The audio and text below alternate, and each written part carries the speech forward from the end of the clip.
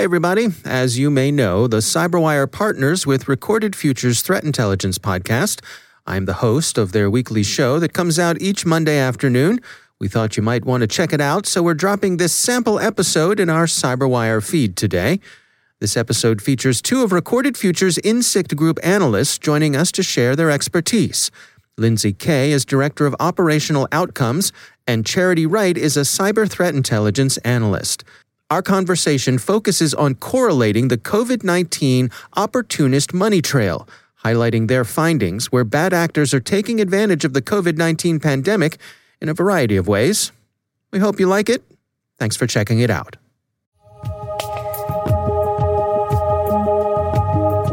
This is Recorded Future, Inside Security Intelligence. Hello, everyone, and welcome to episode 193 of the Recorded Future podcast. I'm Dave Bittner from the CyberWire. The COVID-19 global pandemic has predictably attracted bad actors intent on using fear and uncertainty as a framework for a variety of actions, from run-of-the-mill money scams to targeted phishing, business email compromise, and even espionage. Recorded Future's InSict research group has been following these money trails and correlating them with a spectrum of bad actors around the globe. They recently published their findings in a blog post titled "Follow the Money: Qualifying Opportunism Behind Cyber Attacks During the COVID-19 Pandemic." On today's episode, we've got a pair of InSict Group researchers joining us to share their expertise. Lindsay Kay is Director of Operational Outcomes for the InSict Group at Recorded Future, and Charity Wright is a Cyber Threat Intelligence Analyst. Stay with us.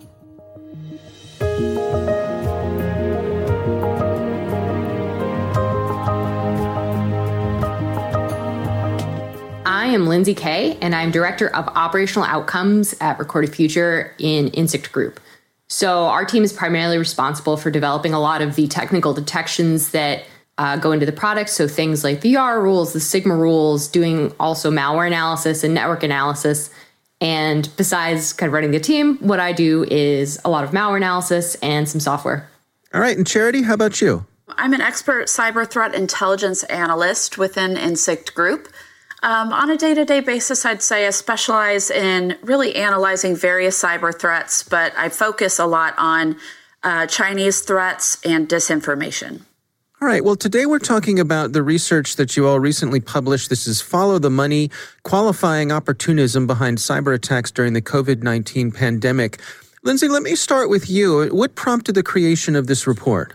So in looking back at the last, I believe, 9 or 10 months of the COVID-19 pandemic, one of the things that we wanted to understand really how has opportunism on behalf of, cyber criminals and nation state threat actors really shown itself in the cyber attacks and cyber incidents that we're seeing. So in order to understand this, what we wanted to do is look at the larger socioeconomic climate behind it and see how did threat actors take advantage of different aspects of the pandemic, because as you know, it really has evolved over the last 10 months in how they targeted victims, what kinds of attacks were going on, and generally what sort of the themes of a lot of the phishing alerts that we identified were, and see how that all related. Well, let's go through it together. I mean, you've got some really interesting insights here. Is it useful to go through kind of in a timeline sort of way from the outset of the pandemic itself? And I think this is something that I don't know if you've checked out some of the domains that we looked at, but I think that the domain registrations really kind of speak to a lot of what you're getting at, where there were different occurrences, and then you sort of see upticks in different domains around different themes. So if we could talk about that if you'd like. Yeah, that's a good place to start. I mean, what are you all tracking here in terms of domain registrations, and what sort of insights does that provide you with? So Recorded Future looked at all the domain registrations that had to do with COVID-19 and the COVID pandemic. And one of the things that we wanted to understand was, were these domains being registered under any particular themes? So what we did was we looked at cleaning related domains, economic, ones around PPE, so things like masks and other sort of protective equipment, the vaccine and testing, just to kind of see, have we seen any upticks at any point in the pandemic, like that would potentially relate to some of the different sort of phases we were in. And one of the things that we noticed that was really interesting is as expected in March, when there was a whole kind of shortage of information, people were scrambling to figure out what is COVID-19, what are the risks, what is going on, how is government responding, what should I do? There was the largest amount of registrations of all domains. But interestingly, we saw a couple different spikes over the course of time in a couple areas. So first, related to some of the vaccine. So around August, when some of the different vaccine candidates were going to some of their phase 3 trials, or trials were completing, and there was a lot of news there, we saw a second bump of vaccine-themed registrations. And then starting in October, and when you probably remember, there was a lot of discussion of, at least in the US, and I believe some in the UK, of the approval of these vaccines now that a lot of these trials were wrapping up. We saw a large increase from October through December, which really kind of does match with a lot of the timeline. So not all of these domains are malicious by any means, but it is interesting to kind of see how the latest themes of the pandemic really play out in some of what we see people registering. And for sure, some of these are, legitimate sites of people registering vaccine-related domains for COVID, but it's particularly interesting to look at some of the maliciously verdicted ones where we see a smaller but still increase in those timeframes. And what sort of insights can you gain from the types of domains that were being registered, and what these actors are up to? What sort of conclusions can you come to based on the information you gathered here? So predominantly during the pandemic, for cybertext, we've seen a lot of phishing occur. And this is something you probably remember from sort of the beginning of the pandemic when people were looking for information. So different kind of phishing alerts purporting to be from different package delivery companies, or what is the government doing? Click here to find out, or what is my company doing about the pandemic? So while it's hard to tell how all of these domains were used to some degree, you could definitely see how a lot of them could be used for phishing campaigns. So, click here to find out about the vaccine, or as part of different scams. We did observe scams from cybercriminal threat actors around, get on the early access list for the vaccine, or pay this money, or provide your personal information, things around mask delivery scams from earlier in the pandemic when there were shortages and things like that. Predominantly, I would suggest that these would be used for phishing. Charity, I'm interested in your insight from the point of view of being able to unpack who the various actors were here. I mean, we've got, there are always those scammers who are chasing the latest news and will wrap their scams around things that are top of mind for people. And so I don't think it's surprising to see them chase after something like the pandemic. But at the same time, there were other things going on here, right? I mean, there was espionage, there were nation-state actors. Absolutely. One of the interesting findings in this report is that so many different types of threat actors are trying to take advantage of this pandemic. It's very unfortunate, but one of the things we observed was not just criminals, but also state-sponsored threat actors. So various nations kind of battling it out for an economic advantage in the distribution supply chain. And when it comes to vaccines, who's going to release the vaccine first? But also we saw an interesting factor where certain nation states were trying to save face, around the globe, just in front of a global audience. Each government's leader wanted to appear to be the most competent. So that's really the core motivations that we observed from the state-sponsored threat actors. What about disinformation? I mean, how did that come into play? There's certainly been there's been a lot of news stories about that in the past couple of years as well. Right. Disinformation actually played a huge role in gaining advantage during this pandemic, especially throughout 2020. We observed China and Russia both using it for their own objectives, including, spreading rumors about certain vaccines in other countries. For example, Russia was spreading a rumor that the Oxford AstraZeneca vaccine was actually derived from monkey DNA. So they were spreading rumors that humans that received this vaccine would turn into monkeys. As bizarre as that sounds, that narrative was actually disseminated around the world and started catching the eye of a lot of conspiracy theorists, which is very interesting. But there are so many different examples of how disinformation was used to manipulate societies and manipulate, let's just say, the ignorance of a lot of people that don't know the truth about the vaccine, about how COVID is spread, and about how people can actually protect themselves from COVID-19. Yeah, I mean, it strikes me that when you talk about something like, that the monkey story, which all of us, would laugh and roll our eyes at, but it seems to me like that even something that absurd chips away at people's feelings of trust. It injects just a little bit of doubt in their minds. Absolutely. What they're doing is they're really playing on the fear that people have all over the world. People are scared of this virus. At the beginning, nobody knew where it came from, how it was spreading, and how to protect themselves from it. So threat actors jumped in immediately to exploit that fear and start spreading these various rumors that just created confusion and chaos.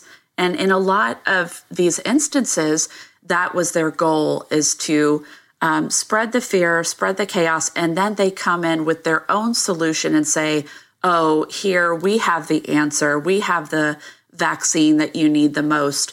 And they try to gain an advantage over their adversaries and competitors that way. Lindsay, I'm curious, did you track any sort of maturation over the course of the past several months, coming up on almost a year now? Did the sophistication of these attempts grow? Were they able to learn from what worked and what didn't along the way?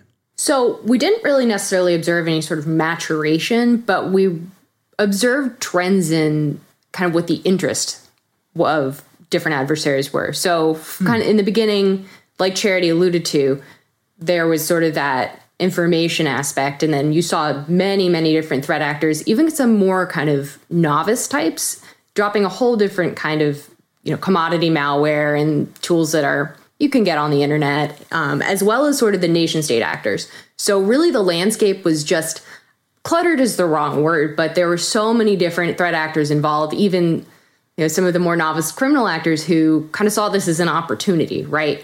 Like Charity had said, there were so many people who were just like, what is this? Where did it originate from? Who were hungry for information, that people really capitalized on a lot of that. And then we started to see some of the more sophisticated threat actors, so the state-sponsored ones, trying to get information about vaccine development from some of the vaccine development companies. And then we sort of saw that shift once, as the vaccines started rolling out, looking to target some of the different aspects of the supply chain. So some of the kind of cold chain, and this is something that potentially can keep evolving. So as distribution rolls out, it will be interesting to see how they continue to target some of this delivery mechanism. And so where do we stand right now? I mean, we're in the midst of folks being vaccinated, as you say. That rollout is underway. Is there light at the end of this particular tunnel, or have these methods gone on unabated? So most recently, as you said, the vaccines are rolling out. Now we're seeing threat actors targeting the public in addition to corporations, with the idea of if you pay money, you can put your name on this vaccine list. So there probably is a light at the end of the tunnel, but while some scams and different sort of cyber attack themes really we see dwindling, now we're seeing new ones emerge. And we've seen that throughout the pandemic and watched how it's changed. So there is a light at the end of the tunnel for some types of cyber attack themes, but new ones will emerge. And this is probably something that will keep happening as the pandemic wears on and changes. Absolutely. I have to agree with Lindsay on that. I think it will evolve, and we kind of have to evolve with the pandemic. As new strains of COVID-19 are discovered, there may be new vaccines that come out, and we have to look at what has happened in the past and then use that history to kind of protect ourselves and organizations from these types of criminal attacks. So well put, Charity. So what are your recommendations then? I mean, for organizations and individuals who are looking to best protect themselves against these sorts of things, what do you recommend? What are the takeaways? So from a technical perspective, recognizing that phishing is an ever popular initial access vector. So just being cognizant of, we've seen threat actors use different kinds of phishing lures to deliver malware. We've seen them target different sort of remote technologies. So just being cognizant that this is something that will likely not change. So being cognizant, letting your employees know that this is something that will continue on. And especially as the pandemic themes change, what is kind of the most current and relevant issue of the time, and just being cognizant of that. For protecting ourselves against disinformation and false information that may be out there, it's really important for people to go straight to trusted scientific sources and public health official sources for information. We found that, nearly 40% of misleading statements are in social media. So when you're seeing, let's say, news or rumors travel around social media, be sure to question the authenticity of the information and always look to see what the source is. And if you have questions about the vaccine or the spread of COVID-19 or anything around this pandemic, definitely go to official sources for your information. Yeah, it's good to have those skeptical thinking tools at your disposal to be able to discern whether or not a source is likely to be good or not. Absolutely. Our thanks to Lindsay Kay and Charity Wright from Recorded Future's INSICT Group for joining us. You can find more about this topic and the INSICT Group's research by checking out the blog section on the Recorded Future website. Don't forget to sign up for the Recorded Future Cyber Daily email, where every day you'll receive the top results for trending technical indicators that are crossing the web. Cyber news, targeted industries, threat actors, exploited vulnerabilities, malware, suspicious IP addresses, and much more. You can find that at recordedfuture.com/intel. We hope you've enjoyed the show and that you'll subscribe and help spread the word among your colleagues and online. The Recorded Future podcast production team includes coordinating producer Caitlin Mattingly. The show is produced by The Cyberwire with executive editor Peter Kilpie, and I'm Dave Bittner. Thanks for listening.